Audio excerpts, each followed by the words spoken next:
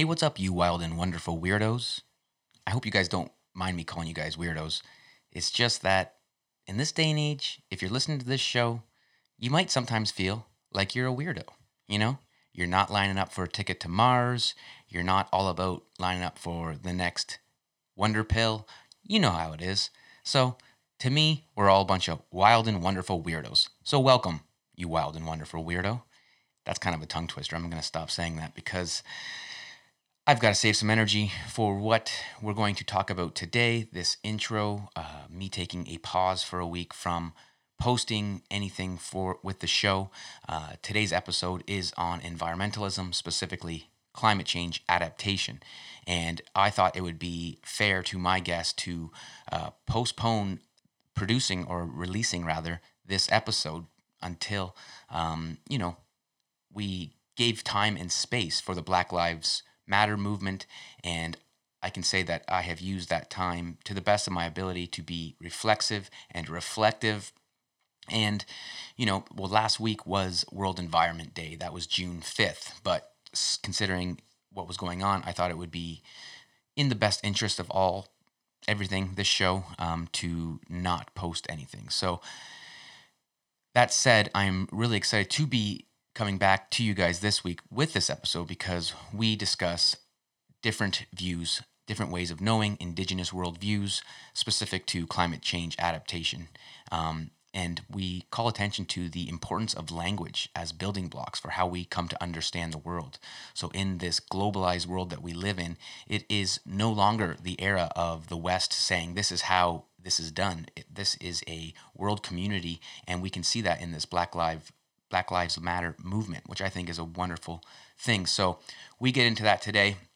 I did want to lead with at least saying I've been kind of engaged in a process, and if you follow me on social media, you'll see that I'm posting things, but I totally realize, like many things that I try to get points I try to get across on social media, this isn't a Instagrammable issue. This is deeper than that. This takes grassroots movements. It takes more than reposting memes and things, and I understand that. But I mean, what's in front of our eyes, visuals and pictures, sometimes carry great weight. So I mean, I'm doing that little bit of posting and stuff like that, but really I think there's a deeper process that I'm engaged in, and I'm going to share that with you in hopes that it benefits you in some way. So full disclosure, I am a white male, and I have benefited greatly from the current system. I have acknowledged my privilege for some time, and there are instances in my past with Black friends, Black colleagues, where they have said things to me where I'm at least, able to wipe clean the lens, so I can see in a different perspective. And that comes with age and the desire to learn. So what I've kind of jotted down is my process that I've thought about, that I've done since coming from, small town Ontario, predominantly white. I mean, 100% mainly white, and where my prejudices lie, where I have gaps in knowledge. So one thing I had to do first and foremost was acknowledge that there is a problem. And I think we all have to do that, acknowledge that there is a problem. Then, like all things I would do, it is listen, right? So listen to what's being said in the here and now from the narratives and the stories that are being told within Black communities in your city, in your neighborhood, with Black friends, coworkers, and so on and so forth. We need to essentially listen to gain context, right? Then from there, educating yourself on what you don't know and what you think you know, right? So sometimes what we think we know is wrong or has been tainted with a certain cultural lens or ethnic lens, if you will. So this is important to do if we want to acquire tools and become prepared to take action in the world. So I think that's the most important stuff, is once we listen, we educate ourselves, then we acquire tools and we prepare ourselves to be in the world in a way that is servicing all and not just our own interests, right? So this is kind of, to me, it's a process of becoming a global community and rewriting things as we go forward. I think that's so important. So other things I have done, and I think we'll continue to do, is donate. There are GoFundMe accounts for the Minneapolis protesters who were wrongfully jailed for peaceful protesting. And if you kind of know one thing I'm big on, I believe our wild soul needs and deserves a society or a system that has free speech. And without free speech and autonomy over the self and being able to assemble and discuss things with one another, whether it be podcasts or down at the town square, this stuff is very important. So that's why I'm doing that. I'm not going to necessarily link that in show notes. I'll let you guys find something that I think that you're called to. So that's what I'm doing. But I can't help but see the systemic oppression, racism, disease specifically. I mean, I see systemic disease. That's why I study health sciences and do what I do there. And even systemic environmental destruction, right? In the way that we share resources and extract resources. And that specifically is what we talk about, the environmental destruction in the form of climate change. So I digress from the discussion around Black Lives Matter for the time being, but do know that I stand in solidarity with all involved in that movement, and I just want to pay my respects to the family and friends of George Floyd. And this show I will use this platform as a voice for this movement, because I think it is no better time than now for this and many other topics within social justice and systemic oppression. Sorry about that. I'm actually a little groggy this morning. Been doing some melatonin therapy since the full moon and was slowly increasing doses in and around the full moon. So I woke up groggy today. So I've got this lovely sacred tobacco that I have lit here for this intro to kind of give me a little bit of a brain boost, because it is early and I've actually also kicked the caffeine habit for a couple weeks. So this is my other stimulus here right now with a little good old nicotine. But anyways, I understand that could be like annoying for you guys, the listener, listening to me smoke tobacco. So let's put that down. I want to start our discussion on environmental sciences with a disclaimer. I do not know or necessarily even believe that humans are changing climate. I do not deny climate changes or climates are changing, however. I do, in fact, I hope they would, considering we used to be one giant continent, right? And the other fact is that our sun is actually growing.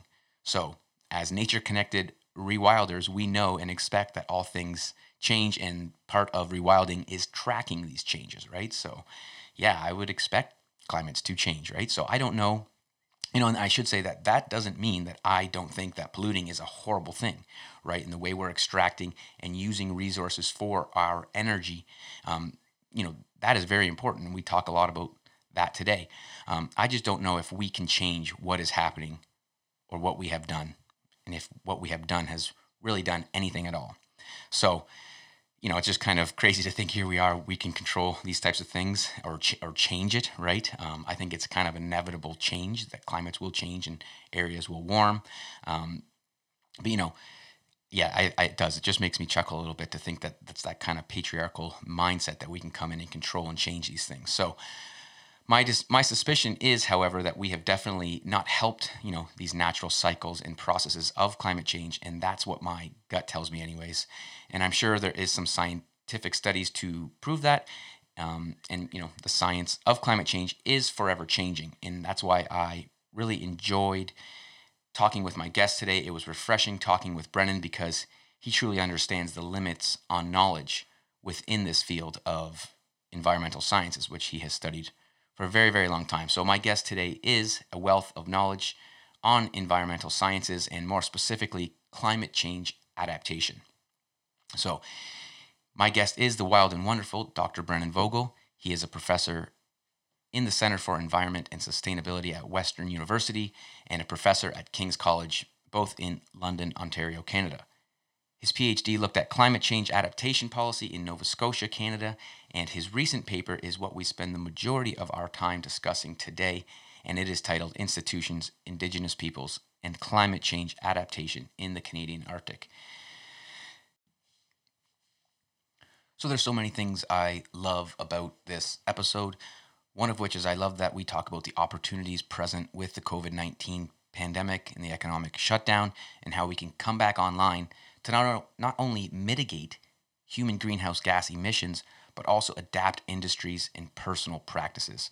Most importantly, we talk a lot about changing our mentality towards a philosophy or changing our philosophy when it comes to how humans and nature interact and the false illusion of separation, right? So, yeah, we get right into the philosophy of things today, which I really do love, and I really enjoy Brennan's new paper. It was great for me to read that, just given where I'm at and seeing the marriage or the multidisciplinary nature of what I'm studying, which is forest therapy, and how that intersects with environmentalism. So yeah, it's an area that I again am very naive to, and I'm happy to have Brennan's expertise here today. So definitely going to have his paper linked in the show notes, and there's actually another article that I want to mention in the show notes, and it shows some of the data behind what the environmental changes and the certain areas of the world that are seeing a kickback or a bounce back of life because of the economic shutdown. So that's really encouraging to see how just stopping the economy like this can have a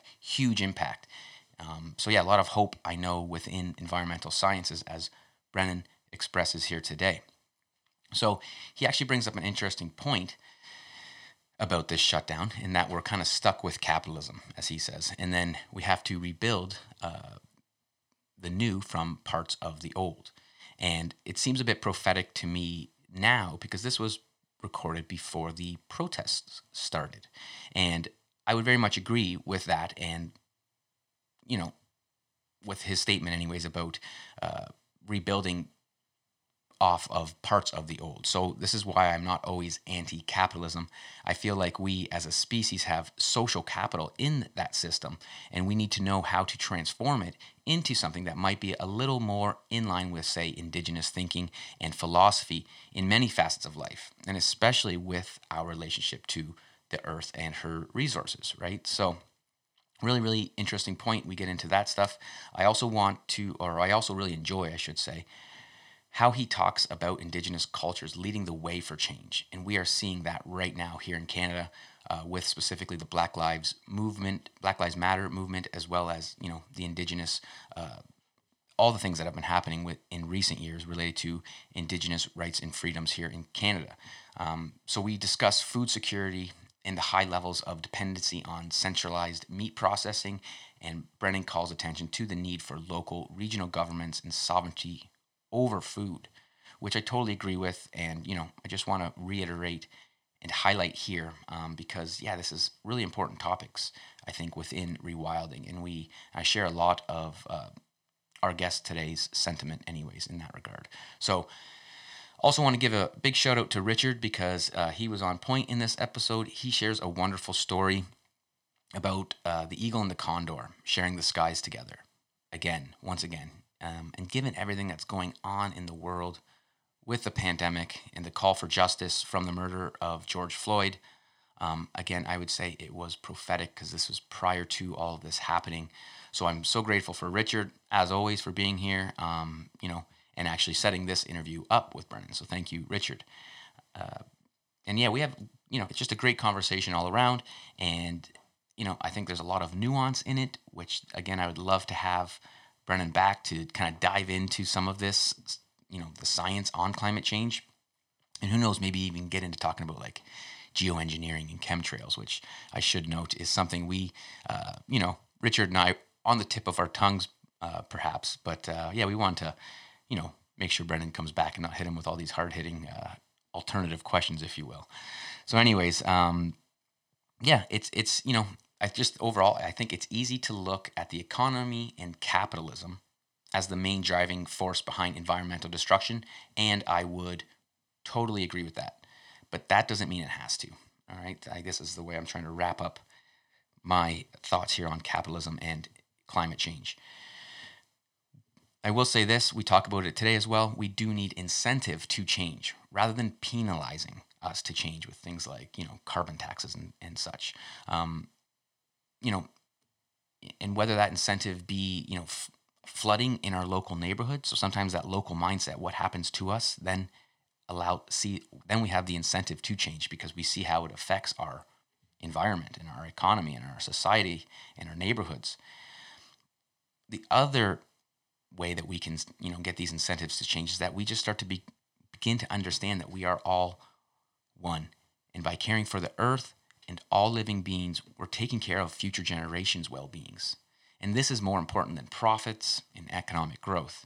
And I feel like finally we are seeing what's really important by shutting down a system to protect vulnerable people, a system that has grown into something that is a lot different since 1776 when Adam Smith made his inquiry into the nature and causes of the wealth of nations.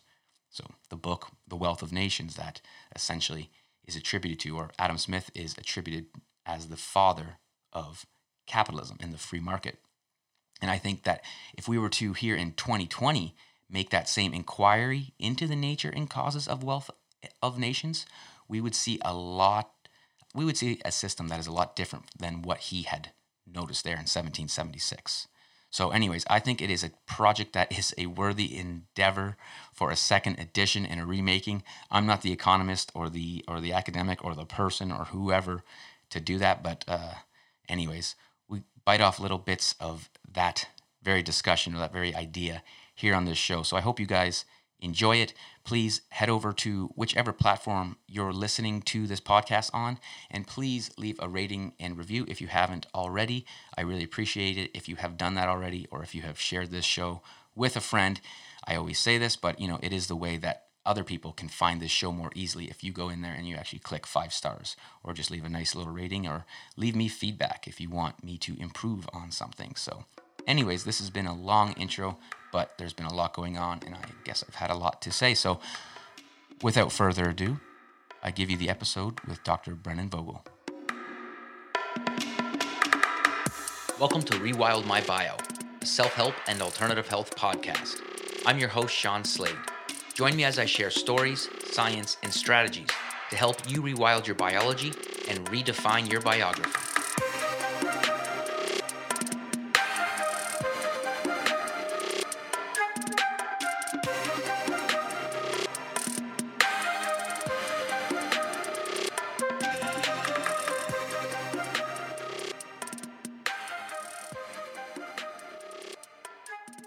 Hey, what's up, everybody? Welcome to another episode of Rewild My Bio. I am excited to be with you guys today, and my guest is Brennan Vogel, Dr. Brennan Vogel. How are you doing? I'm doing well. Thanks very much for having me. Yeah, thanks for being here. And I also am joined by Richard Vuksinic.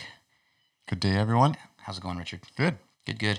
Yeah, so Brennan, we're super pumped to have you here. As I had said before, Richard and I are a little naive when it comes to the whole world of environmental sciences and that, so I thought this is a very important topic when it comes to all things rewilding, and the health of our earth is very important. I mean, it's inextricable from human health, and that's where Richard and I's interest lies, in human health and nature connection. So perhaps you could tell us, what is your personal and professional interest in environmentalism, and when did your love for the natural world begin? Great question. I guess growing up as a country boy in southwestern Ontario, it's kind of in my blood. I certainly grew up catching frogs and exploring the marshes and the forests of rural southern Ontario. As a child, I watched my childhood backyard pond be transformed into a suburban development. I guess that sort of sparked my initial interest in environmental thought, watching how this beautiful wetland filled with turtles and frogs and geese and other wild creatures became paved over for houses and roads and development. So I guess that very near dear personal experience of sort of watching that happen, I guess at a more broader scale throughout southern Ontario, ever more exponentially quickly. That's really prompted, I guess, a lot of my personal drive around topics related to the environment and my areas of specialization related to climate change and climate change adaptation. Mm-hmm. Yeah, so what exactly, tell us, folks, I guess, at home a little bit more about you had sent us over some of your papers, which we're going to get into today, but tell us a little bit about your professional interests and where your research lies mainly. For over, I guess, 15 years now, I've been working on topics related to climate change. And climate change work is divided into two buckets. There's the mitigation bucket, which relates to the reduction of greenhouse gases, activities that you can do in your home or in your transportation choices to reduce greenhouse gases that are warming the atmosphere. And the second bucket is adaptation. So this is the recognition that climate change is now a foregone inevitability, and we're locked in because of the physics of the atmosphere to some pretty substantial changes in weather over the next 50 to 100 years, and as far out for several hundred years to 1,000 years, given the way the system works. And because of that, we now need to figure out ways of avoiding the harms that are going to be ever more increasing a part of our reality. And we've seen that play out over the last several years in particular with wildfires in Australia, California, flooding events in Bangladesh. They're getting hammered with a pretty severe monsoon right now in Bangladesh, and that's probably one of the most vulnerable places in the world when you think about coastal issues of erosion or flooding as a result of these ever increasingly strong weather events that are being driven by a warming climate. So that's where I've parked myself the last 15 years or so, working at the juncture of those two buckets, the mitigation piece and the adaptation piece. And because in my mind, it's all adaptation now, and the end goal is resilience. And so we need to adapt our energy system pretty rapidly. In Canada, in particular, we're global criminals when it comes to carbon pollution because of our northern latitudes, but also because of some of the poor choices available for us in terms of transportation, in terms of the way we heat our buildings, and so on. So there's lots of opportunities, particularly now with the COVID-19 pandemic recovery that's being hotly talked about in policymaking circles. There's a lot of opportunities to double up and explore the solutions-oriented approaches to adapting to the inevitable realities of climate change and the need for building resilient social and biophysical systems to deal with some of these inevitabilities. You talked about a couple of really interesting things there, and I'll put a pin in the COVID-19 piece, because to hear that that's even being talked about as far as policy and what can we do to kind of, mitigate or adapt to greenhouse gases and climate change, I think that's something that we definitely want to talk about today. But the piece that I really didn't know too much about, and again, I guess showcasing my naiveness, is that, the adaptation piece. And that really falls in line with kind of a rewilding lens, as opposed to this kind of go in and control this mess that we created, or whatever, which we'll talk about that here too. But the adaptation piece, I see it as more of a synergistic way to look at climate change, because we're seeing our interaction synergistically with the environment. And from a rewilding standpoint, that's essentially it. We're just constantly in feedback from nature. So I see this as much more synergistic as opposed to separatist and trying to control anyways. Yeah, philosophically, it's a much more interesting way to think about environmental problem solving. Because the issue that you run into when you have this focus on, okay, climate change is an energy use problem, and we need to just change our energy use and reduce our greenhouse gases. And if we do that, then we're going to be okay. And certainly that's a major part of it. But there's this far deeper part of it that has to do with the relationship that we have with the environment fundamentally to begin with. And if you look around the world at examples of cultures that have sustained themselves for thousands of years without effing up the environment, it's because they have that built into their cultural worldview. And we see that in indigenous cultures in Canada.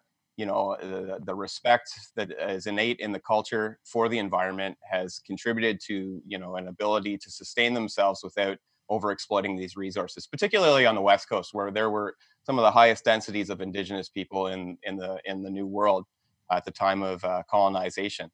They had been living in harmony with nature, not overexploiting those resources for thousands of years. And certainly it's an apples to orange comparison when you start to think about how and why that existed in a different way than maybe European culture. But I think it does, speak to the nature of your program here, that there are these more fundamental philosophical underlying building blocks that we need to be particularly now exploring as a means of expanding our consciousness at the individual level in terms of our relationship with the environment and how we can play a part in making things at least not worse and hopefully better. But then more regionally and globally in terms of some of the solidarity that's going to be that's going to have to happen if we're going to confront this challenge. Yeah, so that really rings. Reading your latest publication or paper that you put out, because for me it's always like climate change, and we're kind of using this terminology of like, well, yeah, the climate does change. It always has changed, and that is one of those arguments against, well, what are we doing all this for? Because the climate changes anyways, and blah blah blah blah. Right, all that. This adaptive piece and sort of the work that you put out recently really I found helpful in that it's shifting that dialogue to this idea of adaptation, right? It's happening, how much we influence it. One scientist may say that, another one may say this, but we know it's shifting and we know we have to adapt, right? And that does require a consciousness shift. So something like carbon taxation, for example, which I think is I know is a hot button topic for people, and I think it's really divisive in and around this issue of adapting to climate change, because you're either for or against the tax, and if you're against the tax, you are a climate denier, or all that stuff gets flown around, right? And it's really about, well, what's the dialogue here about adaptation? Because something like taxation, for example, it's kind of based on a punitive approach, right? You did this wrong, we're going to punish you with a tax, which does not embrace a holistic indigenous view of like adapting and not working this sort of patriarchal model. And so I really appreciate that your paper really starts to tease out the need for both of these kind of considerations, right? A reductionist piece and an adaptive piece. I think on the topic of climate change, and I'll just speak from my own perspective here, there's sort of a existential crisis that you encounter when you think about the issue. Right. Because it's very easy to fall into feelings of guilt and helplessness because it's an overwhelming issue. You don't know where to go. You don't know what to do. And you're being penalized by the government for just engaging in what you believe to be normal activities, driving your car, heating your house, and you're now having to pay more for that. And you have not, benefited from any kind of environmental education provided at really any level of government substantially and in a sustained way. This has all really been driven by popular discourse, right? Like we haven't seen that. There was a study done last year evaluating climate change education at the provincial level across Canada, and most provinces failed abysmally in terms of integrating these issues, the science of climate change, the social science of climate change, at an early level. And it's not a hard problem really to wrap your head around here. It has to do with the energy that we choose to use to perform the functions that we need to perform to have our basic needs met, right? So how we feed ourselves, how we heat ourselves, how we clothe ourselves, how we house ourselves, all of these things have implications for energy use. It's the type of energy use that matters. And for a long time now, for over 100 years, we've had a system that's heavily dependent on the exploitation of a non-renewable resource, and that is running out now. And we're ever being driven to pursue more exploration and extraction of this resource, to the point of which it's ridiculous that for a few years there anyways, the Alberta tar sand project was seen to be a profitable investment. It's no longer the case that is so, right? Like the only reason that thing existed as long as it did is because it was being heavily subsidized by a government. All that to say that it does get overwhelming. So how do you then approach this problem in a way that you can grasp onto something and find an entry point? And I think it has to do with the incentives. You can't be penalized into changing. You can be incentivized into changing, though. Exactly. And if you provide incentive structures that allow people to become educated first and foremost about what the problem is and why it's a problem, why they should care about it. My PhD looked at the experience of Nova Scotia municipalities. Once that capacity was raised, they were educated and engaged by higher levels of government then they were okay with a mandatory imposition of, okay, municipal governments, now you need to look at the risks and the uncertainties that you're going to have to inevitably deal with anyways because of climate change.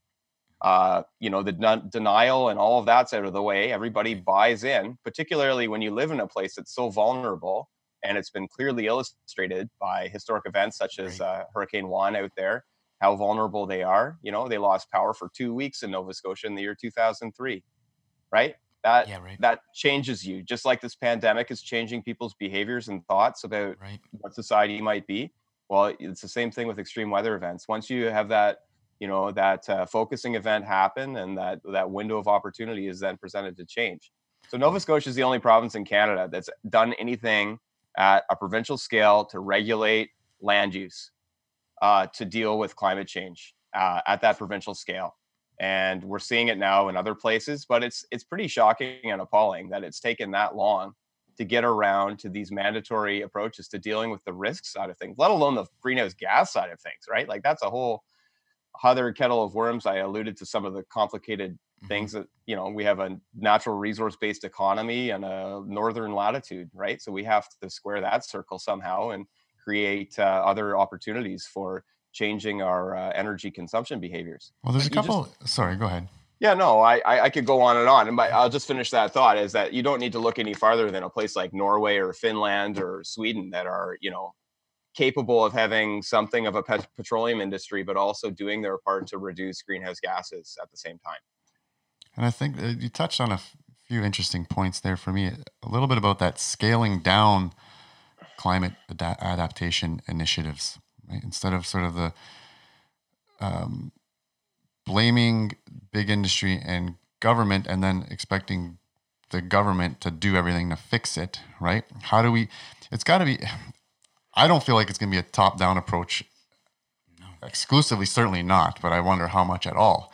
But sort of the ground-up approach. And so how do we scale that down? So your one paper looked at Nova Scotia as an example and how that started to filter into municipal things. Is there any sort of examples you can give in that scenario that, might be translatable or people can chew on? What we're dealing with in terms of a pandemic response right now is tantamount to the dry run to what we need to be doing to deal with climate change. It is fundamentally transforming the system in short order to respond to a crisis situation. And that's what we're steering the barrel down here. We've got less than 10 years to half the greenhouse gas footprint of Canada. And that it means transforming building energy systems, transforming transportation systems fundamentally, and getting away from the tar sands as a building block of the Canadian economy. And in order to do that, you then have to have the leadership and the policy incentives and then the regulation structures to get everybody on board. And you're going to get a lot more people on board when you make it personal, right? And so when you have incentive structures at the local scale where people can say, oh, I guess if I have a low interest or a no interest loan that the local government's going to backstop for me, and then they're going to provide services to get people into my house to get me off of natural gas and onto air source heat pumps or whatever it takes, and that's going to create a lot of jobs, and it's going to drive the local economy, and it's going to help people, feel good about themselves for doing something for the environment, and it's going to reduce their energy usage bills in the longer term. Right now, because it's an artificial market where we have natural gas being provided at bottom of the barrel prices. That's not what it costs to produce that stuff, though. It's the only artificially cheap because of government subsidy, right? But it's really that type of transformative thinking, I guess, that I see as the learning and opportunity of this pandemic. I certainly hope it's just not going to go back to doodly dumb hum diddly do. Like let's have some shovel ready projects and continue on down the path of destruction. I think that it's high time to just get on with doing these things, but it's a lot easier said than done. Yeah, and I guess what makes me uneasy is, there's sort of, we're seeing some of the responses in COVID to this COVID thing being pretty, some might say extreme, and we're reactionary. Let's say that's a better word, right? And so it would be good to avoid a reactionary approach to our adaptation to climate change. Right? We kind of want to be proactive, and we might have missed the boat on that one to a certain degree. But it's finding that space between initiation, but also like the catastrophic and the fear-based like stuff, right? Because that doesn't help us make good decisions. So how do we find that? And I think your paper touches on a little bit in terms of touching into indigenous world views of adaptation, not modeling thing like this reductionist. Let's create these models of what we think is going to happen in 10 years and shit ourselves about it and make reactionary choices. How do we blend that with an adaptive model of, as you state in your paper, about indigenous ways of thinking and interacting and adapting as things come? Like, what does that feel like to you? What does that look like? Well, for me, I mean, it was a process of unlearning to write that paper, because if you look at the other papers that I've written, it was, very sort of, boundaries of governance and policy making, incentives and framing, and these ideas around the stochastic model of X in, Y out of government. But that's not what's required to solve climate change. That's a part of what's required, but it's this deeper piece about capacity to deal with some of these issues to begin with. And in Inuit worldview, that it's in the language. They have these whole series of principles that have been developed over time that have allowed them to have respectful relationships with each other and with the environment. And because they have that as an innate building block of their culture, it's been a pretty significant contributor to allowing them to adapt and thrive and survive in one of the most like harsh and difficult environments in the world, right? Mm-hmm. So that, I would call that social capital. In these small hunter-gatherer groups, they were able to, have these values and principles, imbued into the relationships that they had with each other that allowed for this trust and social capital to exist at that level, that then allowed them to thrive and adapt to really harsh situations.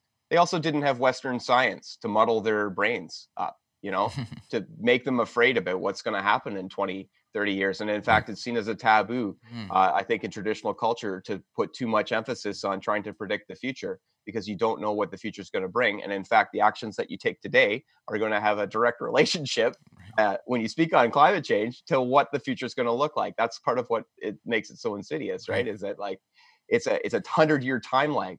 We're not doing this necessarily for ourselves, but we are doing it for our grandchildren, right? And that is a fundamentally different way of thinking about actions and choices than what drives most of Western society, which is me first and the gimmies, right? Like the selfish worldview that we've been acculturated by the capitalist economy with, and everything else. So, like these are some of the more philosophical, challenging bits of climate change. But yeah, we got to walk and chew gum at the same time, and we're stuck with capitalism, and we're stuck with governments the way that they are. And so, I think some people, some anarchists have some have said to me in the past, you kind of have to rebuild the new system by using the bits of the old that are existing. So that's, I think, where we're at now. And there's a lot of opportunity, I think, particularly on issues of food security and issues of energy security, like that. Those are the places to put your chips on in terms of recovering the economy, moving forward, building self-sufficiency, resiliency, positive change. That, by the way, is going to help us deal with climate change as well. So. And I think participatory action research, like you say, getting individuals involved who have, stakeholders at that grassroots level, that seems to be the way to go forward. So we're starting to touch on that paper now. So maybe let's dive into that, because I had a few questions on that. So maybe I'd first start off with just maybe, so your recent paper was published in GeoJournal, and it's titled Institutions, Indigenous Peoples, and Climate Change Adaptation in the Arctic. I will have that linked in the show notes for folks if they want to read it. But yeah, tell us a little bit about what led to this paper. Like you said, it was something different for you, for your work. So what was the purpose of it? And let's start with that. Yeah, sure. Well, the long and meandering road of an academic often leads you down various side trails, sometimes leading you to new areas of research and discovery.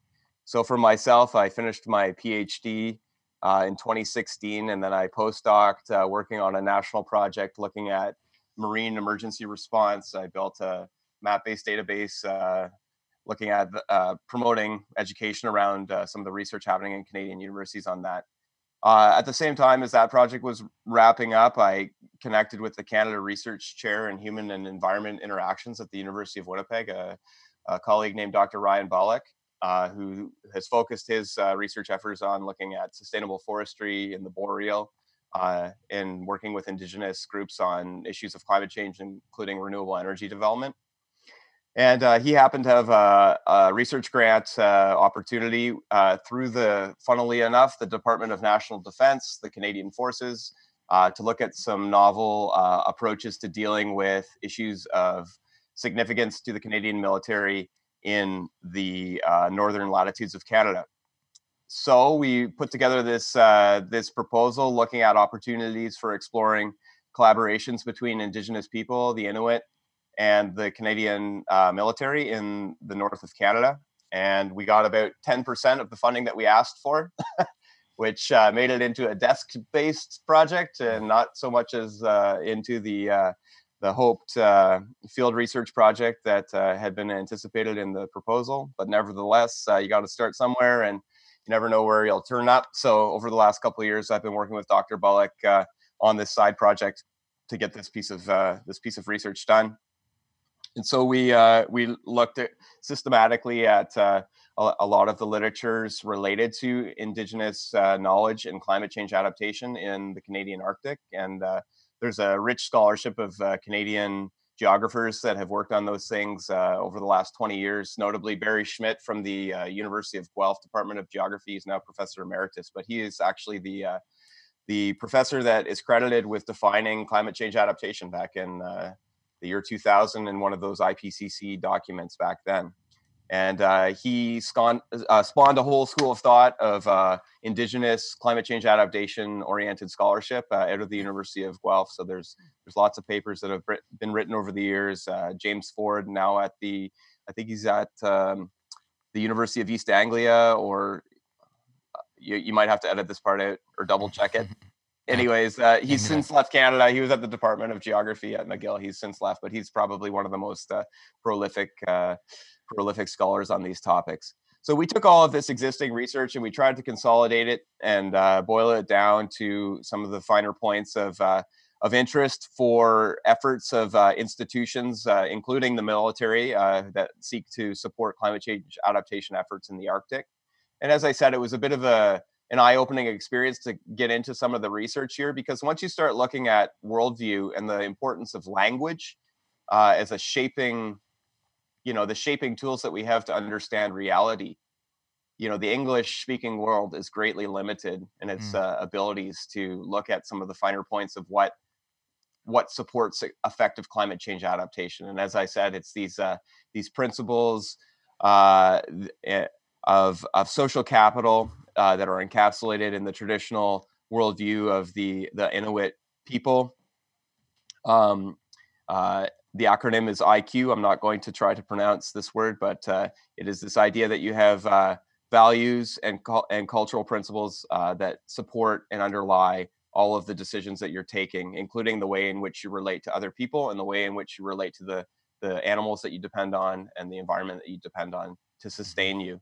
And I think that was the point of interest that I found really quite compelling, because in Canada we have Nunavut, which is since 1999 been Canada's only Indigenous governed territory. It's 1/5 of the Canadian landmass, though. 1/5 of the Canadian landmass is in that territory. So some very significant future issues will be decided about things like Arctic shipping, about the future of oil and gas exploration in that part of the world as the sea ice recedes, and then you have this governance system for that 1/5 of the Canadian landmass that is looking at environmental problem solving using traditional worldview and values, right? Like they have an Indigenous uh, council of elders that they consult on before a lot of the decisions that they make in some of their environmental Department of Environment of Nunavut decision making processes. So, and this is all just captured through literature review. So I haven't done any of the interviews or the field work. I was hoping to go to Iqaluit before all of this COVID stuff happened. I had the paper accepted for presentation up there, but it all kind of fell apart, unfortunately. I will be presenting at the Environmental Studies Association of Canada webinar online next week. So looking forward to an opportunity to discuss it there. So one thing we're talking about, worldviews. We're talking about sort of the Western industrial sort of approach thing, and then an adaptive model and an Indigenous understanding of how we interrelate with our planet or our immediate ecosystems. And so it's almost like, okay, we need this consciousness shift, and then that can kind of start to get a little esoteric or right, existential. It's like, okay, what do we do with that? So that Council of Elders is a really good example, and Nunavut is a good example in how we can sort of kind of step away from that existential piece and put it into something actionable, right? And so Council of Elders is a really wonderful model, or the Indigenous peacemaking model, and having the circle where all parties come together that have a vested interest in this. You're talking about the shipping, you're talking about forestry, you're talking about hunting and fishing and gathering, you're talking about all these different interests coming to the table.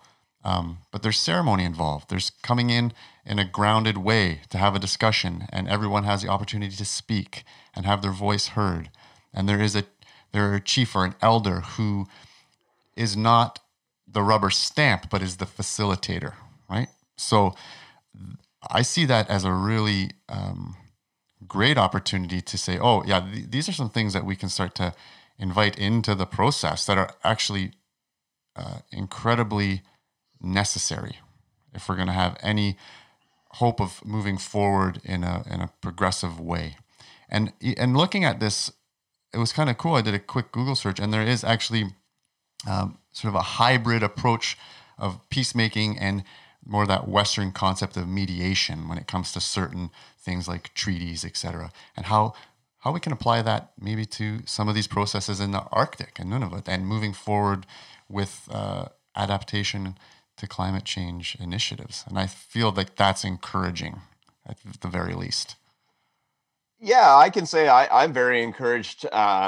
Over the last several months, I had the opportunity to go to Vancouver for the Adaptation Canada Conference 2020. They happen every 4 years, and I was in Ottawa 4 years ago for that one.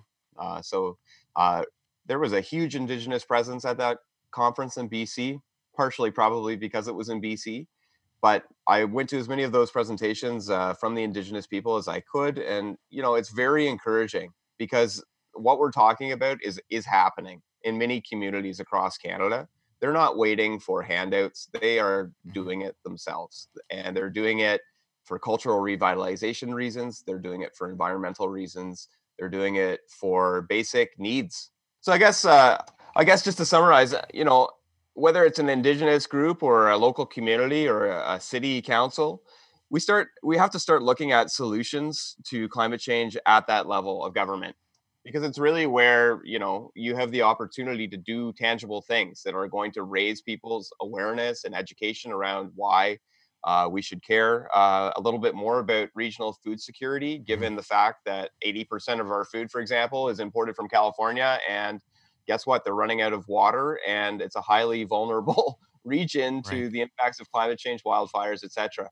So we live in one of the most agriculturally productive regions of the world. There is no reason why we could not be examining better utilization of the resources that we have here. And in fact, it's really discouraging. Part of all this COVID is to see the massive amounts of food waste that is being created at the same time that you're having people struggling to put food on the table because of the inefficiencies of the food system that we're stuck with here, where you have high levels of dependency, on the meat packing. We've got meat processing plants in Canada, three of them, three major Yeah. meat processing plants in Canada. And if that's not a cause for concern around some of these Right. things of the need to relocalize our economies to start looking at the opportunities for job creation and the spin-off effects for the environment in terms of the reduction of the food miles, the pollution associated with transporting food all that distance to put it on the table, et cetera, et cetera.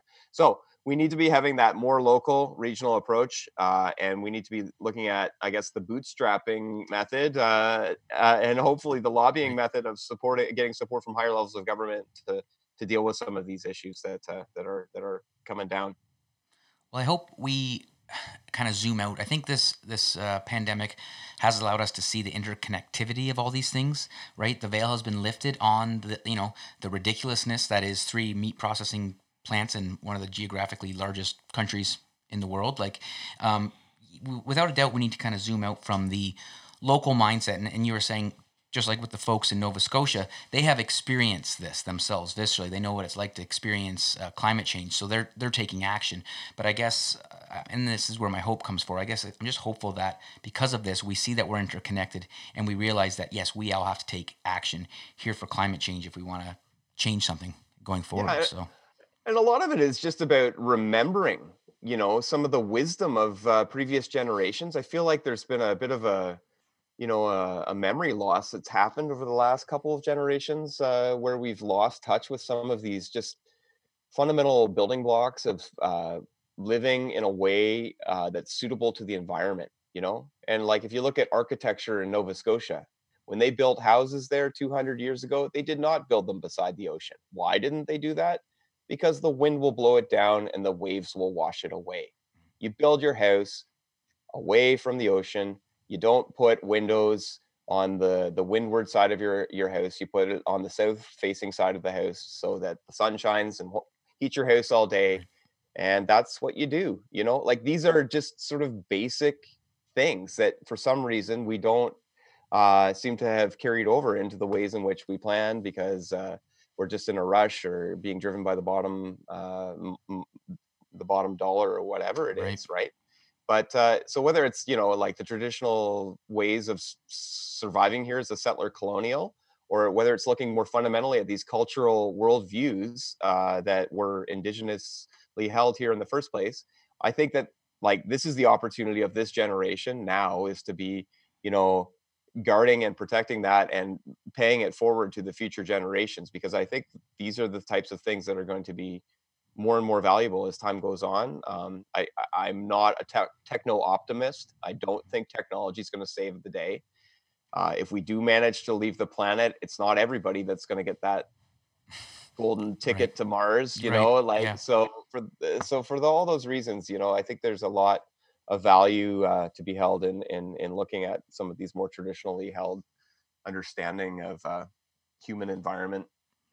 And that sort of brings in there is a prophecy from some of the communities in the Amazon that speaks of the eagle and the condor. I don't know if you've heard this one. So basically, at one point, the eagle and the condor flew together in the same skies. And about 500 years ago, 1490 or so, the eagle started to take over, right, and almost killed off the condor. And so the eagle is representative of that masculine movement due sort of the Western scientific reductionist mind, if you want to call it that. And then the condor almost went extinct. But the prophecy says that in 500 years, a new cycle will start where they will be able to start flying together in the sky again. And the condor being the feminine, the intuitive, the adaptive, all these things we're kind of alluding to. And so we're right at the beginning of that cycle in that prophecy of the condor and the eagle being able to co-inhabit the skies again. But prophecy does not mean guarantee. The energies, whatever way you want to look at it, what gave them the information to come out with this prophecy, I don't understand. I don't know the cosmology of it all. But right now we're ripe in that ripe moment to use those energies and to facilitate that coming together and the eagle and the condor sharing the sky. But it is up to us to make it happen. And so that's back to your point. It's like this is a challenge of this generation and those following to really. So yeah, I'm not gonna sort of expect to be on Elon Musk's space bus to the moon necessarily to save my butt, right? But there are probably some technological things that can help us through this adaptation piece. Yeah, in no ways am I promoting a Luddite existence here. Don't get me wrong. No. The Inuit need and depend on weather forecasting and the ability to predict future change as much as anybody else does, particularly since it's no longer a hunter-gatherer culture. They've been put into communities, place-based communities where they have to deal with these issues. Historically, they didn't have to do that. They could just pack up and move to the next place. Right? It was less of an issue. But where you're looking at this coexistence of these different cultures and these different worldviews, Albert Marshall called it two-eyed seeing. This idea where you can have adaptive co-management happening of environmental systems by looking at the problem through those two different lenses. And I guess there's been some debate about whether that's been just co-opted by the Western reductionist way of thinking, just as a lip service to the inclusion of the indigenous voice. But I think if you take it, you take it at face value and you think about it in a sincere and genuine way, that's really what we're faced with now. And that is a process of unlearning for Western people. That is a process of recognizing your privilege and recognizing your place, not just in Canada, but in the world. As Right. we have the world laid at our feet. We do, in terms of the choices that we have, even with pandemic circumstances. You can sit at home, you can order Amazon all day long, you can do all this stuff, and we are as a society very bubbled and very sheltered from a lot of the harsh realities of the things that other people in other places of the world, and even in our own country, are having to deal with as a result of not just pandemics, but environmental, racism and environmental, other issues of social justice. So, Right. I digress. Our consumer nature, I think, sometimes just against that local mindset. We don't realize that to have green beans year round here in Canada, that means somebody in a country from the south is most likely working for an unfair wage or not comparable anyways. So, and again, we're given this time, I think, to all hit pause and then again see how privileged we really are up here. You're right. So very much well said. We're kind of chatting about I kind of want to touch base on that because that was a question we both had about the current situation with the economic shutdown. And I'm just curious, is there any actual data showing that things have, let's say, greened up over the last little bit? Because we've seen, sea life coming back to the canals in Italy. We've seen clear skies, pictures and things like that. But is there actually any data that kind of supports this? Yeah, there is. I think it still will take time to substantiate whether it has any long-term effect on bending the curve of climate change. I don't think it is. It's a bit of an anomaly. I guess the analog for discussion would be the 2008 financial crisis. That was the most substantial reduction in greenhouse gases in Canada, anyways.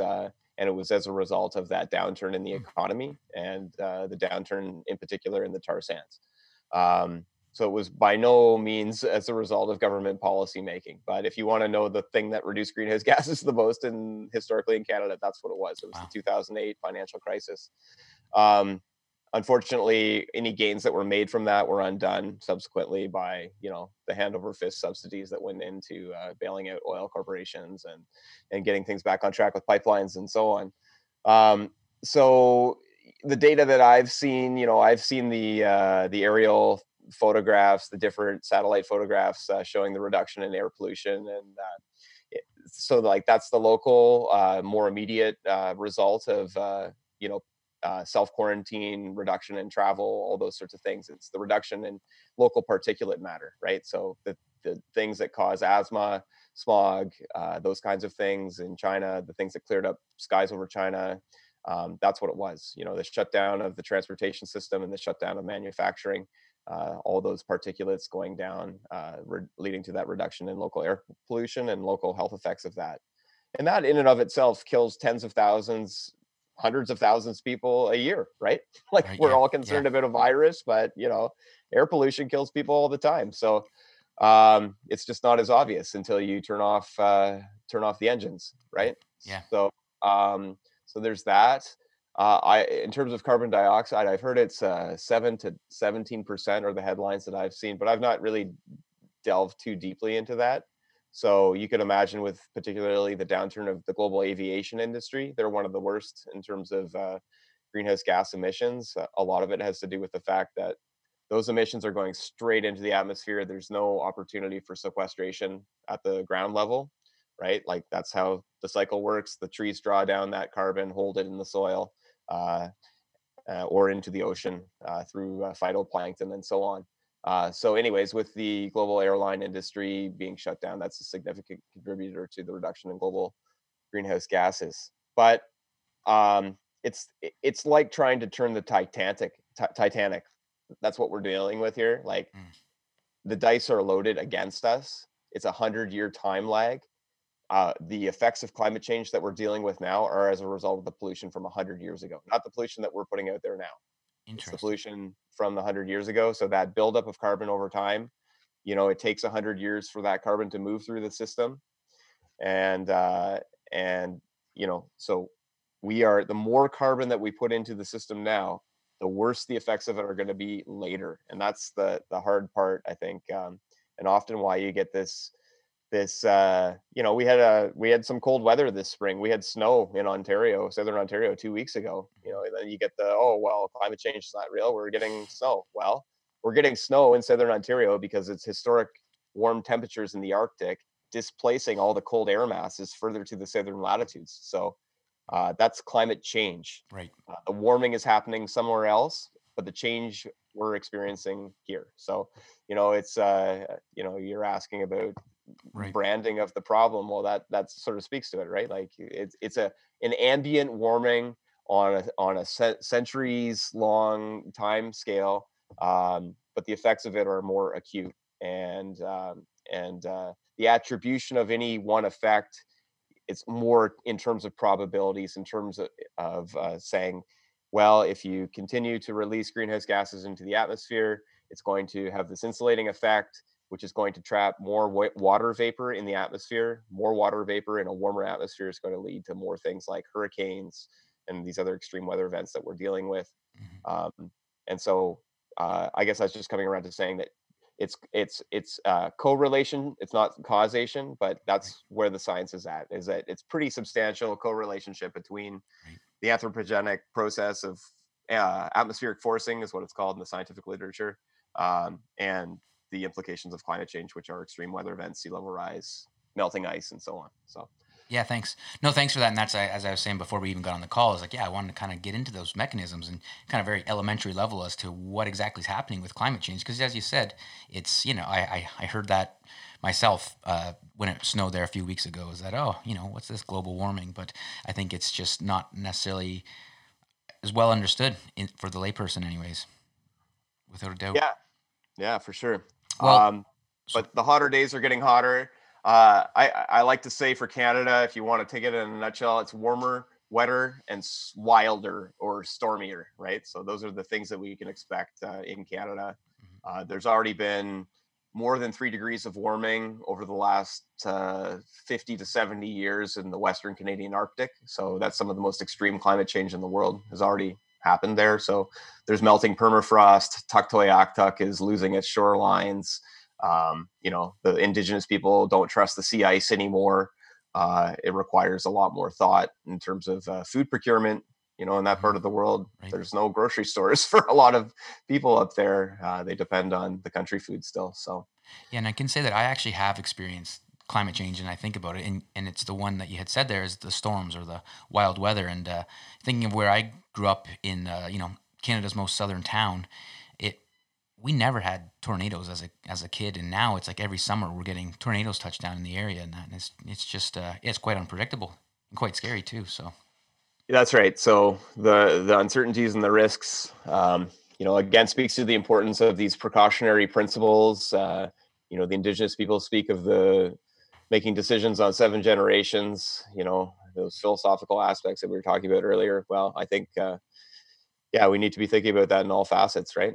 the ways in which we build things, the ways in which we place things, And it's just, all of the things. Yeah. sorry, I know it's very much a worldview, and you had said before, and I think it's how many times on the show, Richard, have we said, or a guest has said, that the English language doesn't do a good job at addressing a certain problem, that we just don't have a frame of mind for it. We don't even have words to speak towards it, right? So it's this paradigm shift, and I think your story of the eagle and the condor flying together are kind of showing that shift and the desire to increase vocabulary and have discussion across the board, multidisciplinary, with folks, so that we can actually start to communicate about these things and move forward together, so that we're planning for the future. Well, to have that vocabulary, you have to have experience. Yeah. So nature-related experience, as an example, we talk a lot about on this show, is rewilding your biography, your biology, getting in touch with nature, which is kind of hilarious because we are nature, right? So there isn't that dichotomy, but that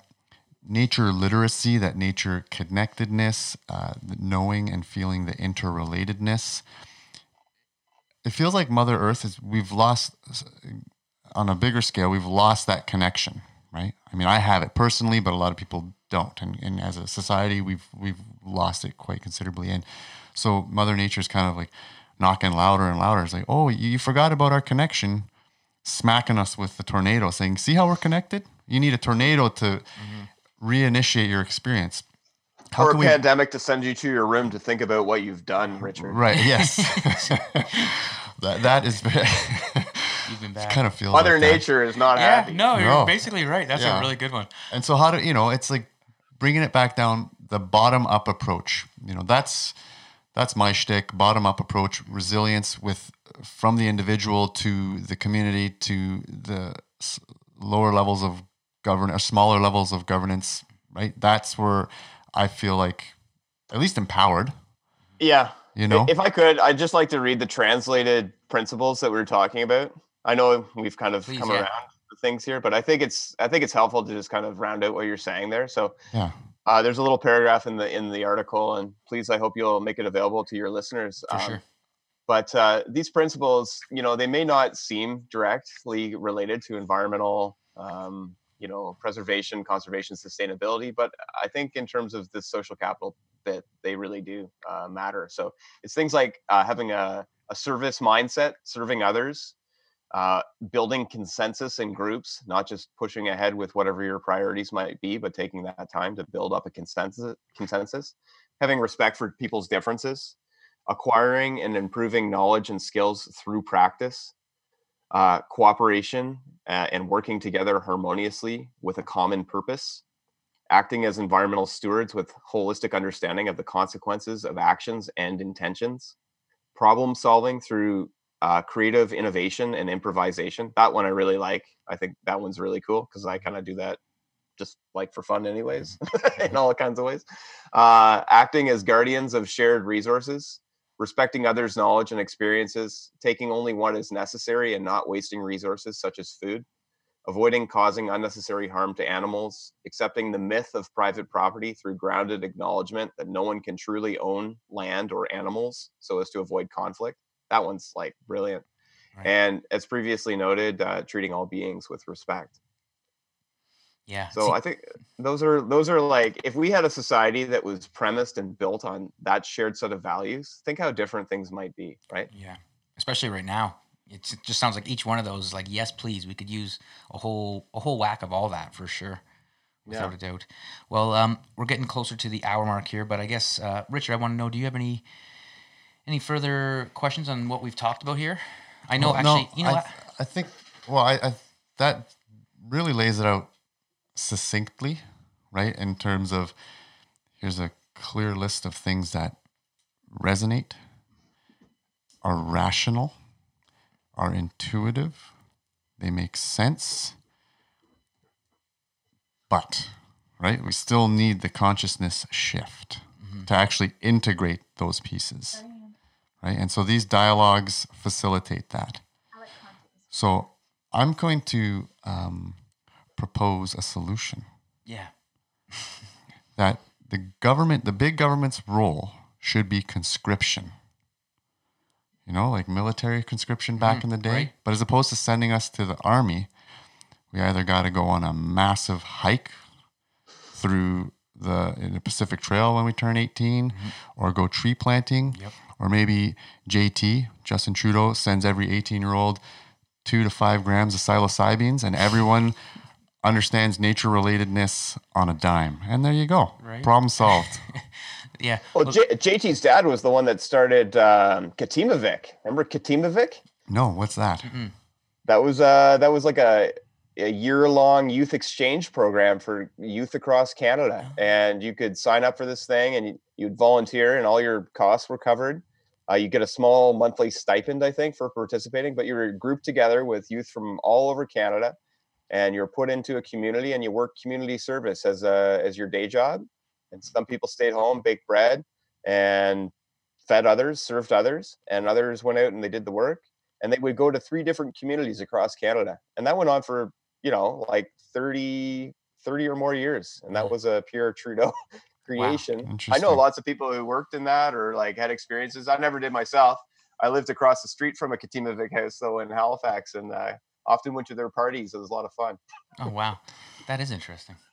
And I was kind of joking about. Hey, well, the literature supports that 100% there, Richard, in regards to nature relatedness. Yeah, you're not far off. Yeah, you got a feature in policy making. Well, yeah, right. Well, that's just it. Richard's always here on the show, providing practical tips that we can individually do to, increase control over our health, and herbs and all sorts of great practices. He's not very much of the collective kind of politician. So I appreciate your policy wonk. That's your true. That's a good one. Walk, there you go. It's your true calling. That was it. Yeah. Well, no, I've really enjoyed this, and I think who knows, we might even just have a resident environmentalist here, because I've really enjoyed your perspective on all things environmentalism, and it was just really great to touch base with you. But a couple more questions before you go. Something I ask everybody is, what types of things do you do to connect with nature? How do you kind of tap into into nature and find your center for health and happiness? Yeah, I'm really lucky to live in my hometown, the place I was born. I was born in London, Ontario. Growing up here, couldn't wait to leave. Was really lucky to live all over Canada for many years. And then found myself back in London, Ontario as a dad with kids. But I live in one of the most remarkable, beautiful places, I think, in Canada. I really do think that. There's a lot of really interesting things that I get to see every day. In my hometown, the place that I was born and come from, that really keep me connected to nature. And specifically, it's the Medway Creek. So I just have it stone's throw away from my backyard here, and I can pop down there, go fishing with my son. We were out hunting salamanders last night as well. See all kinds of creatures. Saw a Blackburnian warbler last week. That was really cool. A pair of Blackburnian warblers migrating up from Central America, passing through on their way to the boreal. So those sorts of things, the ability to see weather and to notice the flow of water and think about interconnection. Those are the kinds of things, I guess, that keep me kind of grounded on the day-to-day. Took a lot of years to realize that, though. I got lost along the way a few times. Hey, well, that's so awesome that you can say that about your hometown. Because I'm 2 hours south of you, from like the Windsor, Essex area, just south of Detroit. For the international listener, and it's you get up into London, you've got hills, you've got it's London, Canada is the forest city, for the listener that doesn't know as well. So I mean, and actually that's maybe where you do look familiar there, Brennan. Maybe we cross paths on the old Medway trails there, because that was definitely right near my old place. So, awesome. But it is such a beautiful city to live in, for sure. So thanks for that. But last question is, what is your wildest dream for the Earth? We're in this interesting time. You've researched environmental issues galore for many, many years. You have interesting perspectives here and are looking for different ways of knowing right now. So what exactly would you say is your wildest dream for the Earth? Geez, that's a really tough question.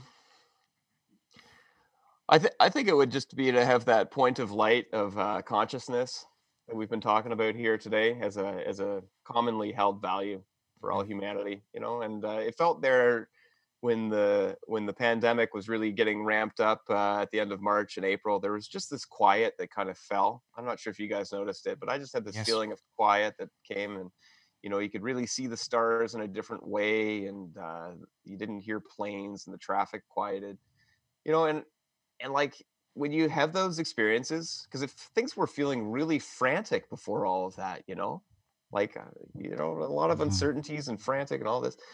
But then there's this sort of calm that came about.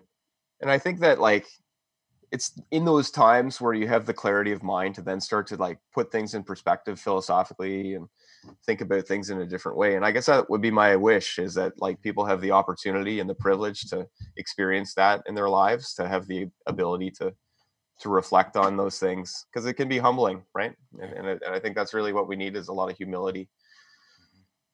Well said. I can definitely say I felt that quietness as well, and I'm sure you as well, Richard. And I think that's what happens when your mom sends you to your room to think about what you've done. There's that point where you say, "Oh, that's what it is," and then everything just kind of sinks and quiets, and you can accept it and go forward, right? So maybe that's what that quiet was. Yeah. Let's hope. Anyways, I'm glad you like that one. I have to give the full disclosure credit to Facebook memes for that one. I can't take credit.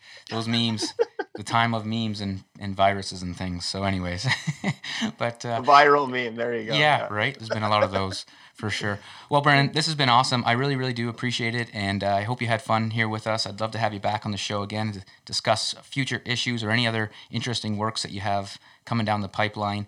Let people know where exactly they can find you, or if there's any type of like social media or your work at Western University.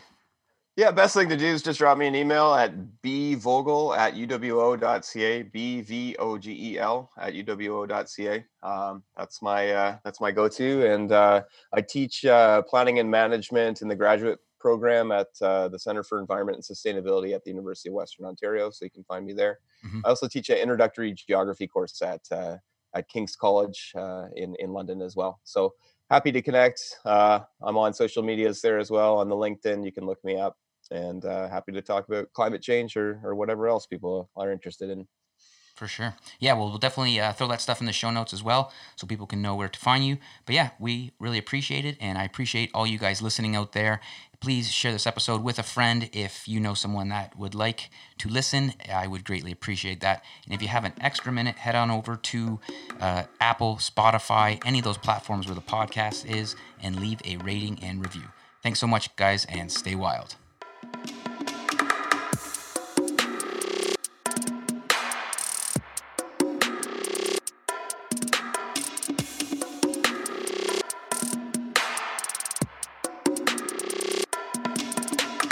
Thank you for listening to the Rewild My Bio podcast. Please subscribe to the show and leave a 5-star rating if you've enjoyed this episode. I would greatly appreciate it if you shared the show with your friends, if of course you think they would like it. You can also visit rewildmybio.com to download previous episodes and sign up for the newsletter. In the newsletter, I share blogs and bonus content from my health promotion research, along with practical tips to help you rewild in a modern world. Please follow along on Instagram and Facebook at RewildMyBio and on Twitter at Sean Slade. Thank you so much for listening, and until next time, stay wild.